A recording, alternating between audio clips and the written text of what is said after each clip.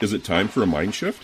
If you don't know what that means, then join your host, Dr. Clint Haycock, a former evangelical Christian pastor and Bible college teacher of over 20 years, along the journey of deconstruction and reconstruction of faith, life, religion, and spirituality.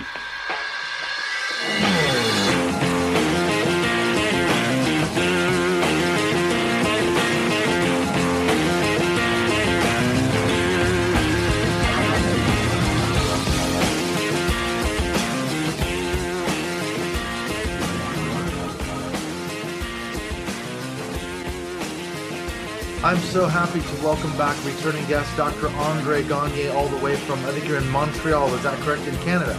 Yes, that's it. So welcome back to Mindshift Podcast, Dr. André. Can I just call you André? Is that okay? Yeah, yes. It's like Dr. Clint. Eh? Yeah, no, nobody calls me that, but yeah, it's true. So Yeah. you've been off Twitter, off social media for a while. It's been a long time since we actually touched base. I kind of wondered what happened to André. You were the first one I think that I reached out to. Oh man, it must have been at least 3 years ago, perhaps, to talk about Dominion theology. And so you've been sort of inactive on social media. Why did you take a break? Oh, I just needed a break. After the 2020 elections, that year, specifically that year, was a kind of very brutal in terms of media requests. I was compiling stuff for our annual reports at Concordia, and I think I did like 120 interviews during that year. So you kind of get a bit tired of that. No kidding. I just needed a break. I just needed to kind of refocus, do some other types of readings, focus on research a bit, try to kind of think about what comes after 2020. And I got back on social media, in fact, and on Twitter more specifically, because I'm not really on the other platforms, in October 2021. But it was very low key. But then, people start talking about charismatics, Pentecostals, Seven Mountains Mandate, Dominionism, stuff like that. And the urge to, of course, respond. You can't resist. That's it. It's very difficult. So, so things started picking up again pretty on a pretty strong note. So I'm back. I'm happy to be back, in fact, and kind of reconnect with former colleagues and people that I had connected before with you, for example, Clint, and others. It's back. It's fun to be back. It's good to have you back for sure, because I wondered whatever happened to André Gagné, and was glad to see you back on Twitter. Somebody, I think, tagged you into a tweet or something a couple months back, and I was like, oh, he's back. So we've been talking about, in fact, we talked about, I'm sure we'll get into this. You came out with a book probably a year and a half ago, I guess, but the thing was, it was only in French. So that has a certain amount of appeal outside of, I guess, Montreal, that area. French-speaking people. So I'm really excited to talk to you about that book, and we can, it's about the evangelicals that were behind Donald Trump, I think, wasn't it? So what's your sort of interest in Dominion theology, just sort of generally? Because, as I say, you were the first person, or one of the first people I reached out to a few years ago when I was really starting to research Rushdoony, Christian Reconstructionism, Dominion theology, which led me down these rabbit trails, Seven Mountains, as you mentioned. What was it that got you interested in that topic generally? Of course, the arrival of Trump made a big significance on my thinking in terms of religion and politics. And the experience that I have with neo-charismatic Pentecostal groups, knowing very well this milieu, brought me to engage in serious research, specifically focusing on these groups, because we can talk about evangelicalism in general, but my book, which you mentioned, came out in 2020.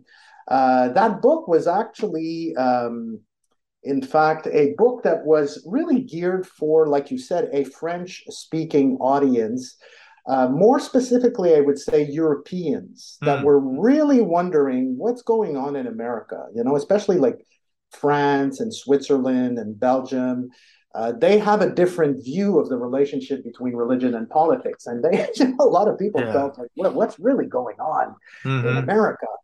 So that was I had a colleague from Switzerland who contacted me. He's actually the co-director of a collection of works in the study of religion and sociology, more specifically. And he asked, Andre, if you're up to it, we would invite you to actually write a book on Trump evangelical supporters. Mm-hmm. And so I had a very, very short window to write this. So he contacted me. I remember it was in February of 2021. The publishing house, when we signed the contract, asked that I submit the manuscript of the book at the end of May of that year. Wow, it's a So short that's about turnaround. like that's really about 3 months. But I had done a lot of the research. I had Mm-hmm. everything. It's just now constructing an argument and a narrative to explain what that is. And so the book was ready on time. And during the summer, the copy editing stuff went on, and the book came out in September because they wanted the book to be published right before the elections, like a Mm-hmm. month and a half to 2 months right before. And it really caught on. Like in Europe, mainstream media outlets really caught on. I was interviewed many times, and it still has repercussions. You see, Mm-hmm. I'm contacted regularly by people across the pond, and they are asking me questions around what's happening in America related to politics. Now, the good news about this book, which I think is a great opportunity, is it will be translated in English. Ah. So we managed. In fact, I was contacted by a colleague by the name of Linda Shanahan, who was a professor at, I think it's Buffalo State University. And she reads French, and she Mm-hmm. was wondering, oh, this would be a great book to be translated. I think, English speaking Americans and even those outside America might be interested in the content of your book. And she willingly and freely Wow. decided to translate the book. And we've been exchanging back and forth to see how things were going in terms of the translation. And we were looking for a publisher, and that took quite some time. And I had sent my book around to some colleagues in the US, and there was another colleague who is at the James Madison University. And she read the book and she said, listen, I'll try to contact some of my contacts, some of the people I know that have edited my books. And she got in contact with Routledge. And so we kind of figured out something, and the contract now is signed. Now, what's important to understand in terms of this book, this is a book that is a snapshot of what was happening in 2020 and prior to that, what led to Mm-hmm. that. So when it's going to be translated, I will have a kind of an introductory preface Mm-hmm. explaining why this book came along. It's not going to Yeah. change the content of the book because it's kind of like an archive of what Right. was happening at the time, Yeah. and Snapshot. probably, yeah, kind of a snapshot, and then probably add an epilogue explaining where we are now. You see, but the Mm. but the book will remain. That's like the Yeah. The bulk of the book. core. Yeah. That's it. Will remain that. And in that book, of course, I do talk about Dominionism. I talk about Seven Mm-hmm. Mountains. I talk about the New Apostolic Reformation. I kind of contextualize, especially those neo-charismatic Pentecostal supporters of Trump, because Mm-hmm. you know that supporters of Trump went beyond that. Of course, you have Catholics and you have Mm-hmm. mainstream evangelicals and stuff like that. But I focus more particularly on this neo-charismatic Pentecostal brand that Mm-hmm. people are less aware of, but are now becoming more aware I was gonna say, yeah, we're seeing a lot of that on Twitter. There's yeah, this Reawaken America tour, yeah, and I mean, that's what you have. it's a hodgepodge of QAnon and the big lie and Trumpism and the Yeah, evangelicalism, Dominion theology. It's a bunch of stuff all mixed in there, isn't it? But people are becoming more aware of the New Apostolic Reformation, some of the prophets and apostles and all that. Well, what's the argument of the book? Because I was thinking when you were talking about in Europe, it's certainly different because I live here in the UK. I'm doing this job right now for a guy who's actually a Christian, and we got to talking on the first day about what's the difference between the religious political scene in America versus in Britain. What's the differences that you notice as a Brit and me as an American? And I went into the whole thing about the fact that in America, the religious right and all that, they're so embedded in the political sector, and we just don't have that here in the UK and in Europe. Like you say, you go into Yeah. a cathedral and it's pretty much empty. There's a few older people there, more like a museum, isn't it? So what's your argument of the book? How would you encapsulate it? Yeah, essentially, I do explain exactly what you're saying. Hmm. You see, part of the book, especially in the introduction, is explaining a bit the history of neo-charismatic Pentecostals and eventually how they became politicized and Hmm. how that political dimension is encapsulated very much in the New Apostolic Reformation. That's what I do in the book. It's exactly that. Hmm. And you need to explain that to people that are not familiar with these groups, these names, these various individuals. You need to explain that and really unpack some of the history. You have to make it accessible. You can't be too detailed on some of the things because all this language is a grammar in and of itself, as you know. Right? So Hmm. you've studied this a lot. You have to Yes, read the authors themselves. You it's have true. to understand the grammar. It Yeah. is a grammar. It is a way of thinking. You have to embed yourself in that way of thinking. And you have to find a way to translate that in an accessible manner for people that are not part of that at all, that don't know what this is about. So the book is not overly scholarly in that sense. You Hmm. see, it is a book that situates itself in between. It's useful for scholars, it is, but at the same time, it really seeks to get the attention of non-specialists, and I think this is what we try to do. I've seen my work as a professor and as a scholar as a kind of you want to make complicated things a bit more simple for Hmm. individuals to understand. You want this stuff to be accessible, and you want them to understand the implications of what all of this means. Because even in you're talking about the UK and you're talking about America. You're talking about other places in Europe. In Hmm. Canada, it's the same thing. We don't have this, exuberance that we have in the US. There are provinces that are more attuned to this kind of stuff than other places. Like Alberta was Hmm. often characterized as, God's own province, The things like Bible that. Belt of You have Canada. this is the Bible Belt of Canada. But talk to people about all of this in Quebec, for example, which is Yeah. extremely secular. Despite what we say, it is very secular. It's hard for them to really understand what's going on, and the tendency is just saying, all these people are crazy and all of that. And you have to tell them, no, it doesn't. You don't solve anything by calling people crazy. You have to understand what it is. You Hmm. really have to understand what it is to be able to realize what the implications are politically, and what the implications in some cases can be for democracy. Hmm. So that's what the book is about. That's what the book tries to do. That's what we also tried to do. And you probably saw this. I sent you a link, Clint, on a statement that some Hmm. NAR individuals came out with recently, last week, in fact. And Fred Clarson, who is associated with the Political Research Associates, that you know very well. And I think you Hmm. actually talked with him maybe at one point. Yeah, I wrote an Yeah. article for PRI last year on PRA, yes, yes, I think Rushdoony I Christian saw that. homeschooling. Yes, Yeah, yes, yeah. yes, yes, I saw that. Excellent piece, by the Hmm. way. Yeah, thank you. We've been collaborating for about since the probably the beginning of October. I've been in touch with Fred for a long time, and with people like Rachel that were part of Talk to Action at the time, and Bruce Wilson. We've Hmm. been in touch. But at one point we were talking, Fred and I, and saying, it'd be nice to write something together. To get our ideas across. And he had an idea at one point, and we did write a first piece in August around the issue of a possible rift in the New Apostolic Reformation that emerged out of the another statement that came out in April 2021 called the Prophetic Standards.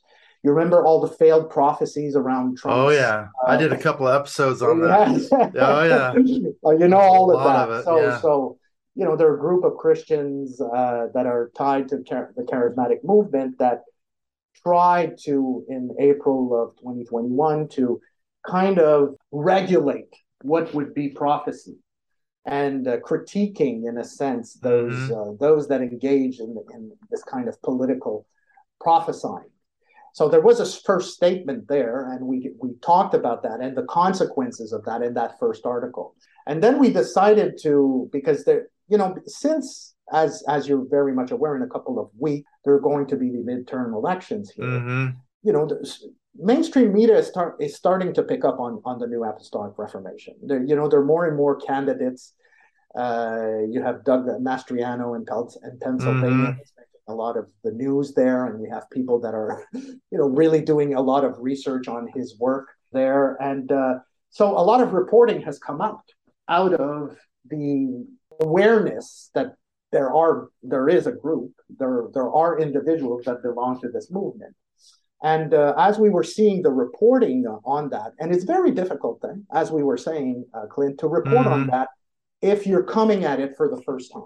You're seeing it's true. Apostles, the prophets prophesying, Seven Mountains Mandate, Dominionism, they're thrown left and right, and you have these names, Dutch Sheets and Lance Waldau and Mario Murillo. Cindy Jacobs, so many, Hank Kuhlman, so many names. There's so many people. Yeah. And it becomes difficult. How do you make sense of all of this? And Fred has been working on all of these religious groups since years. For years. Like when nobody was talking about this, Fred was talking about this. And I have been working on this too. So we decided to join our forces and try to provide a bit of and that was Fred's idea, kind of come up with a reporter's guide on how to speak about that when reporters are engaging in research, where to look for sources, who are the main players, how to defining terms. That's it, terms, terminology is huge. What's an apostle, what's a prophet, what do they do, what is prophesying, all of this. What are networks? Like, what is an apostolic network? And just kind of give guidelines. We're not targeting anybody in these reporters' guides, but we're just giving, guidelines to help people if they feel, inclined to take a look at it. And we're probably going to work on another one. We have two of these reporter guides that came out. We're working on a third one that, I don't know, maybe in a couple of weeks or so is going to come out. And because we got interrupted by this statement, NAR and the other thing, nationalism statement. So that's why we kind of had to put that on hold. We put that on hold and, really gave ourselves to kind of giving a bit of our assessment on The thing is, these ideas, I mean, I would say they are dangerous. They do spread, don't they? Because when you were talking about Canada and Europe being so different than America, I've seen some things where in Canadian politics, there are evangelicals, charismatics, dominionists who are making inroads in certain places. So they're looking at the playbook of Trump evangelicals in America and saying, okay, we can copy that here in Canada. We can do that. And then I was thinking, I don't know if you've come across Crawford Gribben's book about Christian Reconstruction in the Pacific Northwest. This is a whole nother thing. I've been doing a lot of research on Doug Wilson, and that's kind of the focus of Gribben's book. And it's sort of like he traces how guys like Wilson and others now are picking up sort of the torch of Christian Reconstructionism, Dominion theology. They've sanded off the rough, more objectionable edges, but he's got a whole thing going on up there in Moscow, Idaho, basically building a religious empire and trying to spread the word in a new way that Rushdoony, I don't know if he would approve of that, but he's taken his ideas and taken them to new levels, so these things are on the move, aren't they? You have to be aware, like you say, of what's going on in these movements. Absolutely. You're spot on. The thing in Canada, and it's true what you're saying, some of these groups are looking at the playbook in the US and maybe we can do this and we're going to try to influence politics and try to influence, the policies on abortion and so on. the only impediment that we have here is that they don't have the numbers. You see, Right. that's the difference. The base isn't there.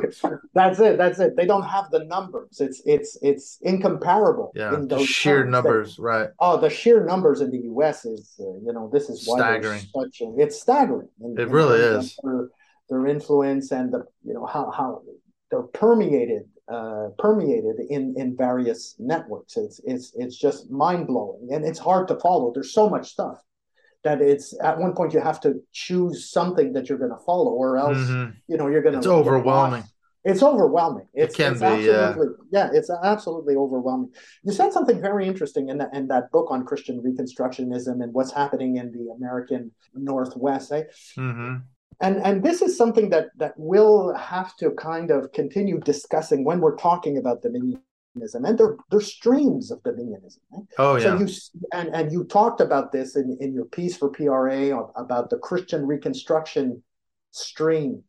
What we're seeing in Reawaken America tour is more the kind of the Kingdom Now stream, right? That emerged with Earl Polk Right. in the 1980s, which is very strongly rooted in latter rain theology. Yeah. So, and at one point, of course, there was a marriage of that in the 80s. There's a marriage between Christian Reconstructionists and the more we would call them, and Rachel talked about charismatic dominionism, which is not exactly the same. Yeah, there's subtle differences. Yeah, that's it.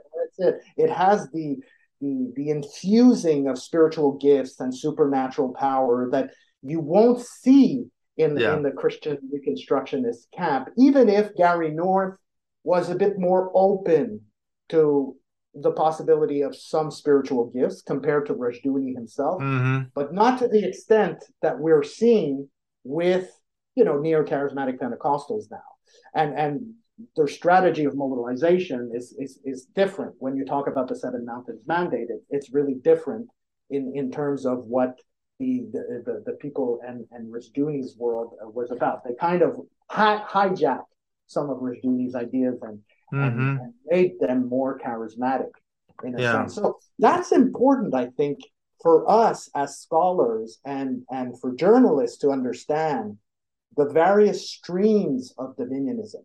We can have a general understanding or a general definition of what it is, that it's this perception, it's this theocratic idea that Christians are called by God to rule or govern the world, and doing this through taking possession of cultural and social institutions. And we can talk about this in general terms, but its manifestations are very, they're different when you look at the charismatic side of it. And Rushdoony, as you know, relied very much on the sovereignty of God.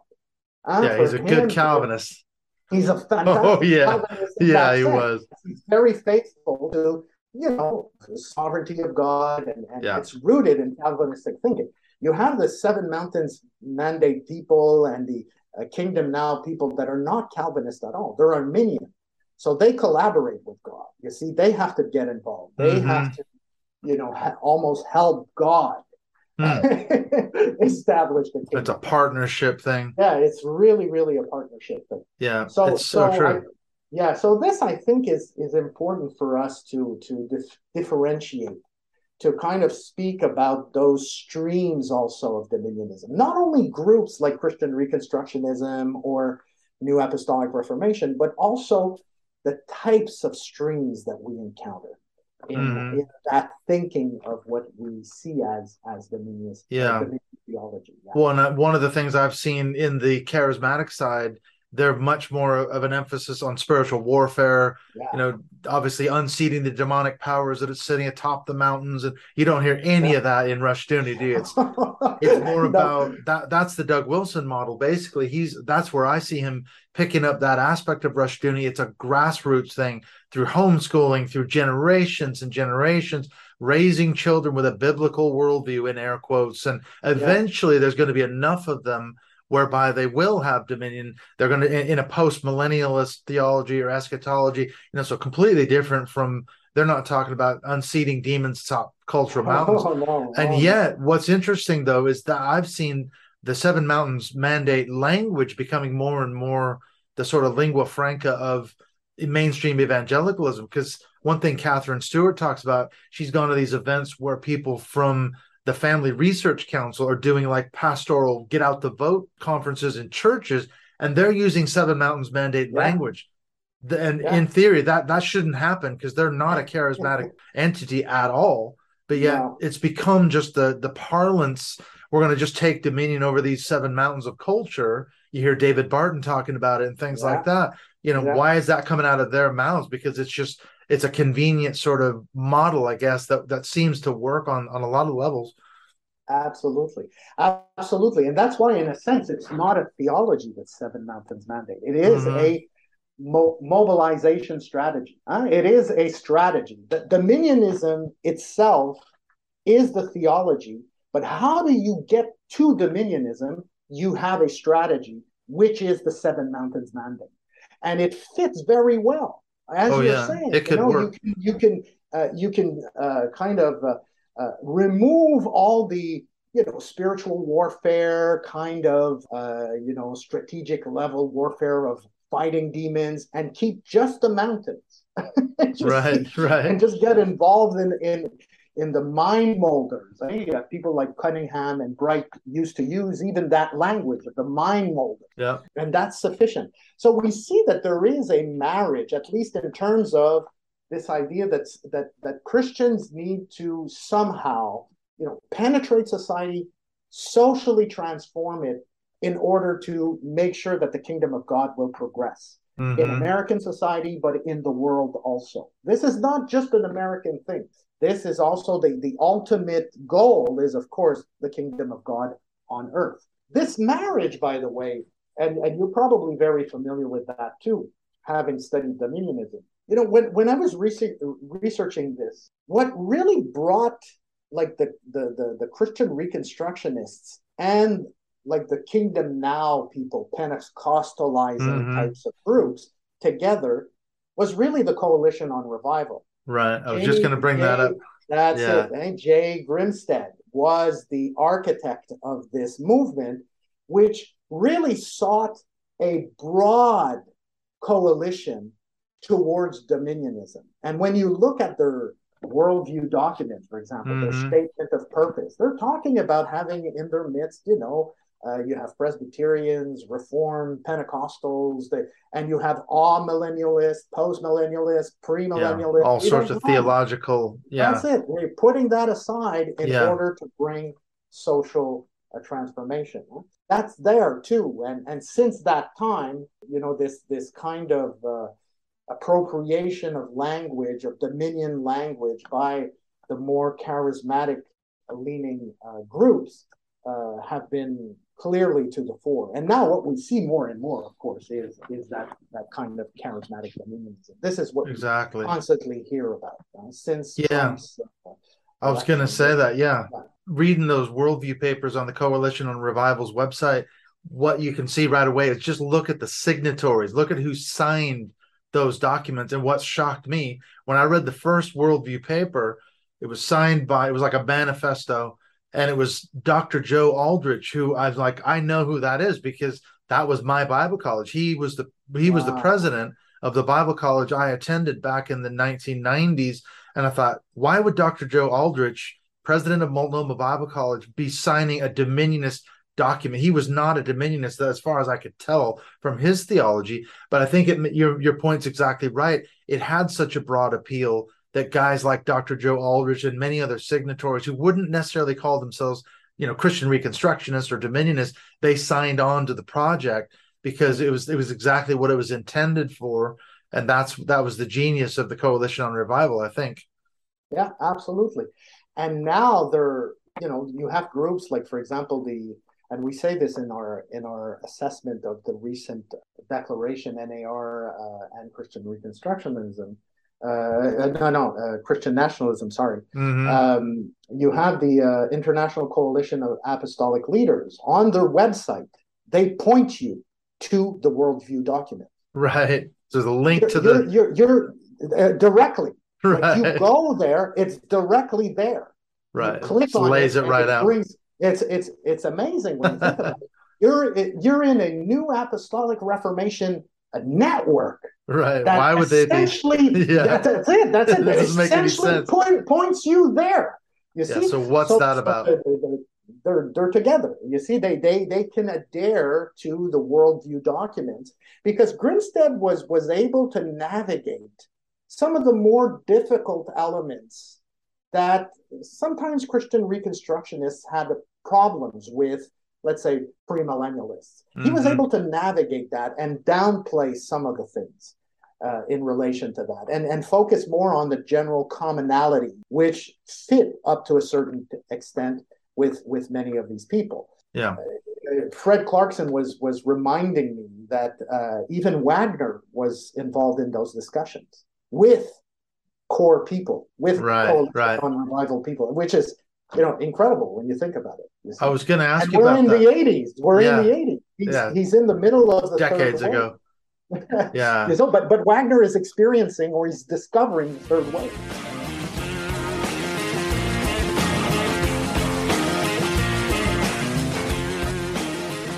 When we come back in the second half of my conversation with Dr. André Gagné, we're going to be talking more about this issue of the New Apostolic Reformation. Guys like Dr. C. Peter Wagner, where does it actually come from? What are the origins of the NAR, the New Apostolic Reformation? We're going to talk a little bit more about the Seven Mountains Mandate Dominion theology and how come that in particular is really being seen so much today, or since the 2020 election, I should say, on the charismatic NAR side, the pro-Trump guys propounding the big lie, pushing really this idea that they prophesied that Trump was going to win the 2020 election. Why haven't they given that up? And then we're going to conclude by talking about where's the Christian right? Where's all this Dominionism going today? Where's it going to end up? What is Andre's prediction for how this sort of concludes, or what's the end game? So we're going to look for that in the second half of this chat. I wanted to mention, though, before we get back into the talk with Andre, what's coming up here on the next few episodes here on Mindshift Podcast. As I mentioned, I've been working a lot on these episodes, doing an expose, a really deep dive into Pastor Doug Wilson. He's a controversial pastor slash maybe cult leader out of Moscow, Idaho. I've been doing a ton of research, a ton of writing on that, working on some episodes coming out, but as it's turning out, there's actually too much information. I was going to split them into 2 episodes, but I think it may end up going as many as 3 long episodes.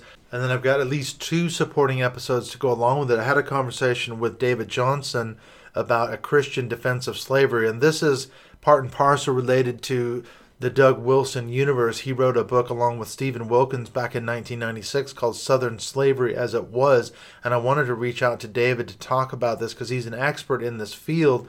And so we talked about not only the Doug Wilson connection, but the general sort of Christian defense of slavery. How could they justify slavery before the Civil War in the South? So that's a fascinating conversation with David Johnson. And then I had a really good conversation as well with Kate West. Now, she grew up in the sort of quiverful Doug Wilson homeschooling environment. She's got a fascinating backstory. So that also relates to this sort of Doug Wilson universe and how that's all playing out, and especially the victims of that system, people like Kate who come out of that. And so she's got an incredible story. So there's at least 2 episodes that go along with my research on Doug Wilson. But I think before those come out, it's going to give me a little bit more time. I've got a scheduled call with Jenny Cohn, and she's an author, a journalist. She writes for the Bucks County Beacon, and she's doing a ton of work on the New Apostolic Reformation. So that really goes along with this conversation with Dr. André Gagné. She's been doing a lot of stuff on this Reawaken America tour. Clay Clark, guys like Mike Lindell, Mike Flynn. These guys are unbelievable. It's a toxic blend. I think I mentioned this in the chat with Andre. We're seeing this. It's like a toxic blend of QAnon, Trumpism, Dominion theology, evangelicalism, all these conspiracy theories all rolled into one big toxic mess. And so I'm really excited to be able to talk to Jenny because she's written some really good articles in the Bucks County Beacon about what's going on in the New Apostolic Reformation, sort of these apostles and prophets. So it's a kind of continuation of this chat with Andre. And then speaking of David Johnson, we just had our Mindshift Zoom call a couple of weeks ago as this episode comes out with David, and we talked about the teachings of Jesus. We had a really fascinating discussion looking at this question as to whether or not Jesus was, in fact, a good teacher. And it was a good kind of deconstruction session. The feedback off the back of it was that it was really good because some of the people on the call said, I didn't want to have anything to do with the Gospels anymore. But that session with David really kind of made me focus again and realize some of the reasons why I am, in fact, not a Christian. And then speaking of Mindshift Zoom calls, we've got one coming up, our last one of 2022, with Bruce Geringster. I hope I'm pronouncing that name right. I can never seem to get it right, but Bruce was on the show a little bit ago. He's an ex-independent fundamental Baptist pastor. We had a really good chat the other day. It came out a couple weeks ago now, but he's going to be our guest for the last Mindshift Zoom call of 2022. So I'm really looking forward to having a chat with Bruce. And how can you get on those calls? Well, you can be a Patreon supporter of the show. You can go to my link, which is always in the show notes, and that gets you access to our closed Mindshift Podcast Facebook group, and there you'll get the links to those calls. So if you want to be on that call with Bruce in the month of November, hit me up on Patreon and I will add you into our closed Facebook group. You can also find me on Twitter at Mindshift2018. You can also send me a private message on Facebook through my public Mindshift Podcast Facebook page. So it's a couple of ways you can get a hold of me if you want to chat. If you have any questions, thoughts, comments on any of these shows, let me know what you're thinking, and I would love to chat with you. Let's get on back into the second half of the chat with Dr. André Gagné, looking at this issue of Dominionism as a strategy of mobilization.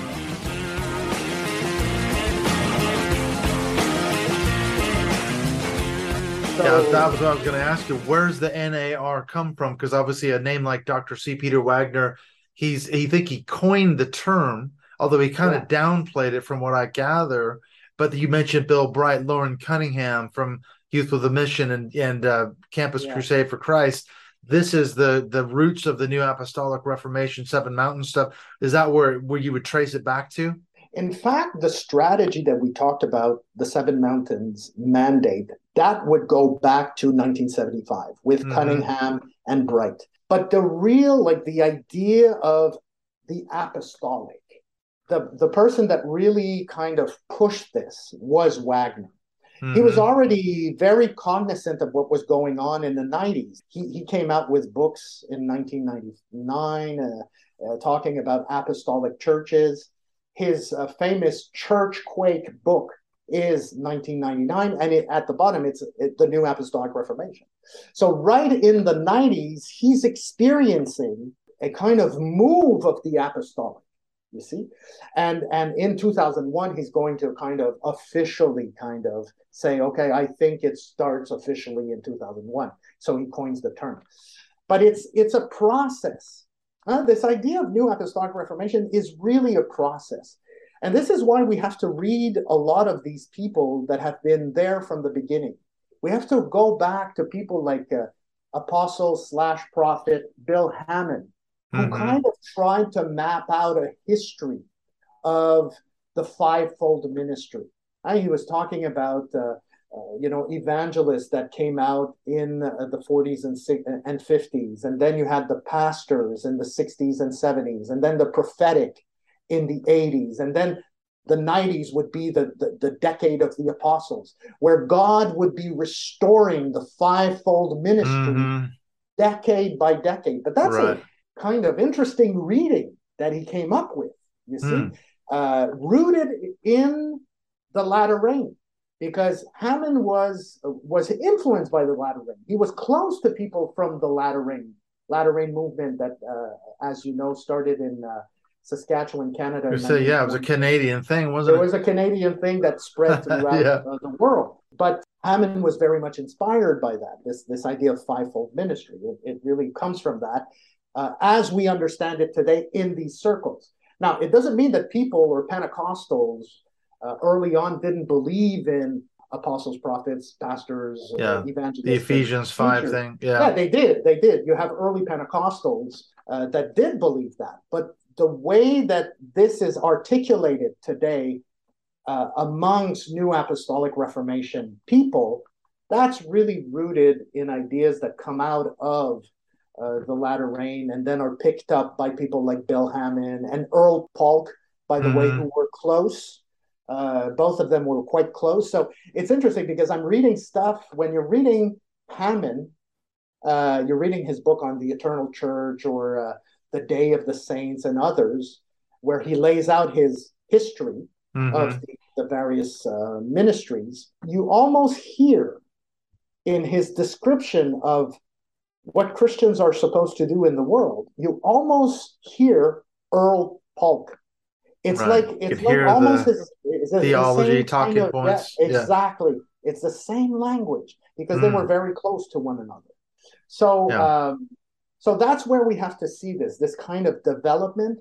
And Wagner, as an individual, I don't know if you had the chance of reading his own memoir. He talks about his journey into all of this. It's fascinating. Oh, right. Wagner goes through phases.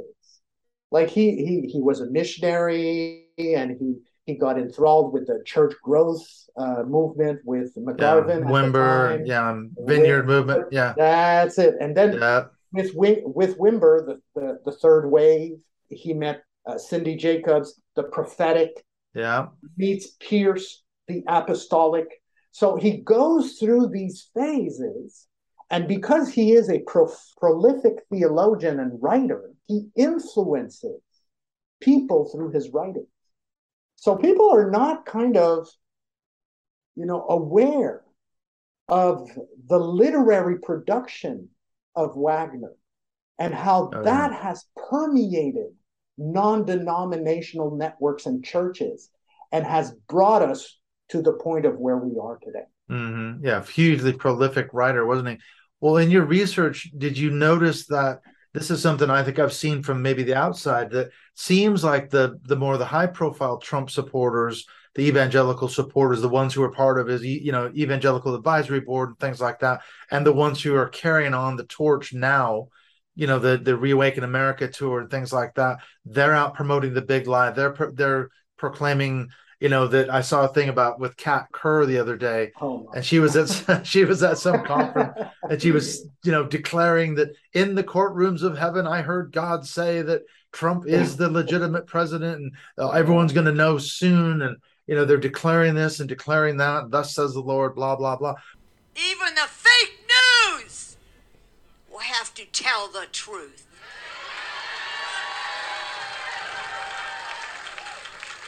For they will say these very words.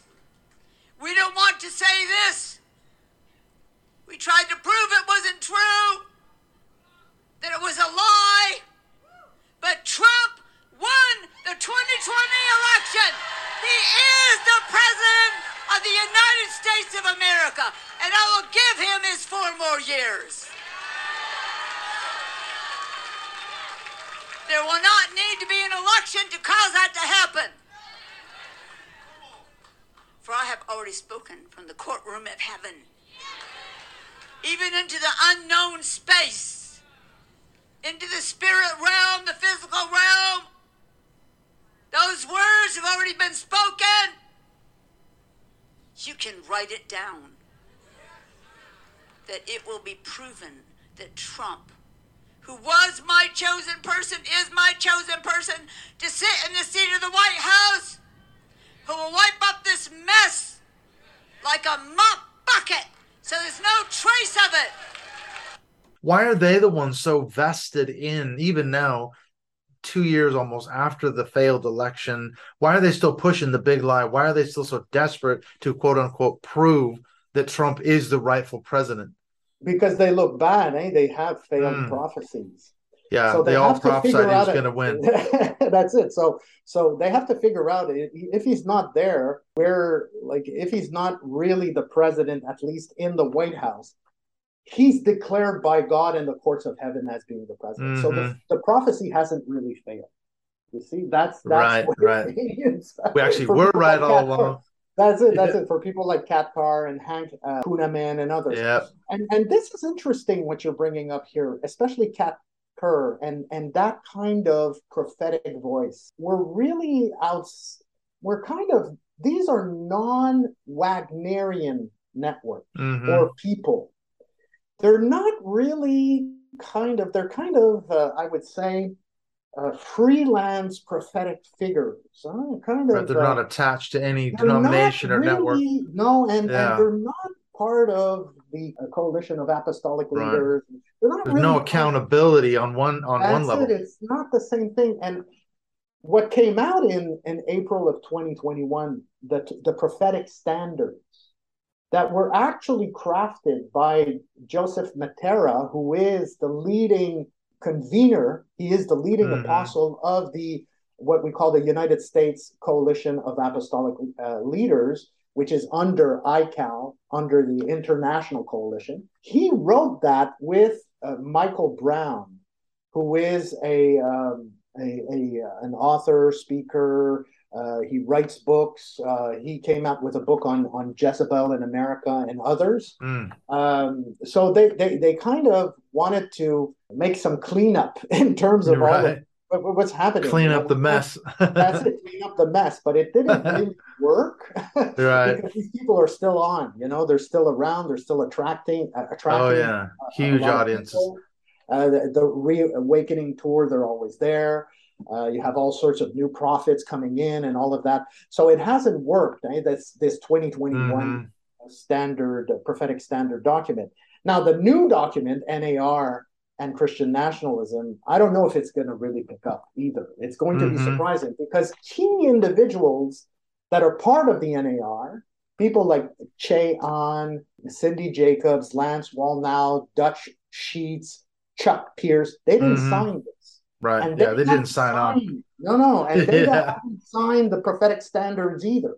So Nope. this is why there's probably a problem. There's probably a rift going on Hmm. in New Apostolic Reformation circles. And you have people that want to distance themselves, and you have other people that, they're just on that bandwagon, that political prophetic bandwagon, and continuing. And they're kind of developing relationships with these kind of individual Hmm. prophetic figures like Kat Kerr and Hank Kuhneman and others, you see. So Yeah. they're still on because, for them, Trump won. He won in God's Yep. eyes, and he is the president in the divine courts. Yeah, because the implications of them being a false prophet, that's basically what I did just after the 2020 election. I was hearing all these prophecies of these people like Kat Kerr and Hank Kuhneman and on and on and on, saying, we were going to predict Trump was going to win by a landslide and all the rest of it.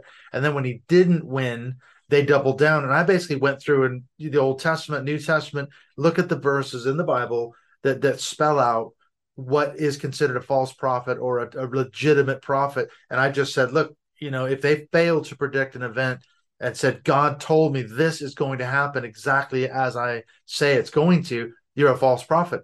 And there's Yeah. no accountability, though. Like you say, no one's calling these people to account. They're still out there 2 years later, saying Trump did win. We were right, as you say, all along. And you know what they're going to say also, and you saw this, I'm sure. They're going to explain it away by saying, the tenor of our prophecies are not equivalent to Old Testament prophets. Right. Yeah. It's a They're different going to say category now it's or a kind of something. a different Different category. dispensation, whatever. Yeah.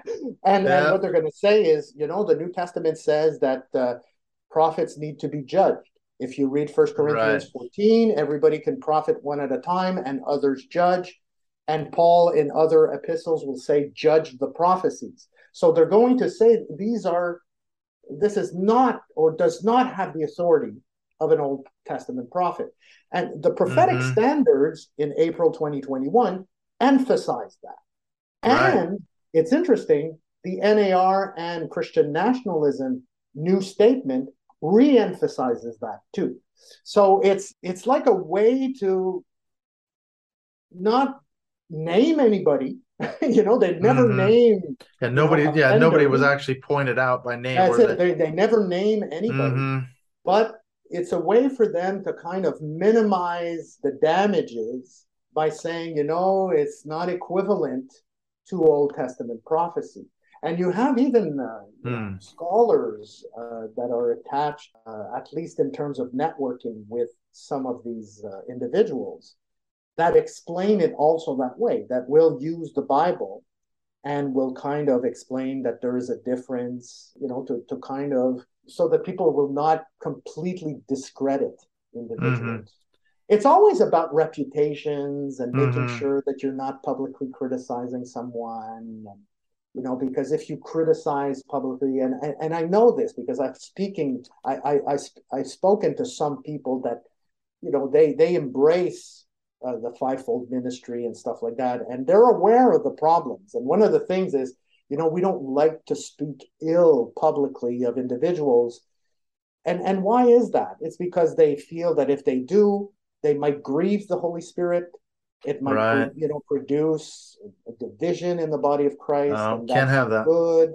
It can't happen. So you see, so that's why they're kind of very careful in how they try to frame their objections to some of these practices. Where do you all see all this going? Because as you mentioned, okay, the Christian right won a major victory in overturning Roe versus Wade. And that's, as I see it, all tied in with the Christian nationalist argument, saying America was a Christian nation. It needs to become one again.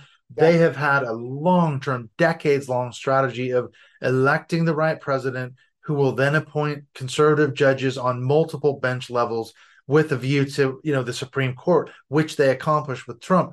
And then you saw suddenly these draconian anti-abortion laws come out off the back of that. You knew it was going to go to the Supreme Court, and they did, in fact, overturn Roe versus Wade. So they could say, look, we are turning America back into a Christian nation. We are taking dominion, and you've got things like the Reawaken America tour. I mean, this is a hodgepodge of QAnon and conspiracy theories and, miracle quack cures and COVID deniers and all this, and Christian nationalism and dominion theology. And you got guys like Mike Lindell and Mike Flynn. And I mean, it's just, it's a mess. I mean, where's all this going to end up? What's the end game?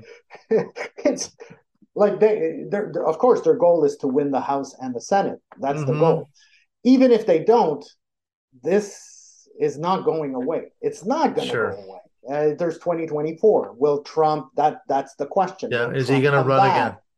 If it's not Trump, will it be DeSantis? Like, who is it going to be? You see, they're not going away. They're not going quietly into that good night. No, they're not going away, and they're becoming more and more influential. They have, a huge following on their social media platforms. They command attention. They have YouTube channels, Twitter, or whatever. They're on Rumble. Mega followers. They're everywhere, and they manage to get people moving. The thing is, they have a narrative. You see, they have a story. I read a good opinion piece. I can't remember the name of the author that was talking about, I think it was in the New York Times, talking about how the right runs circles around the left in terms of having a narrative.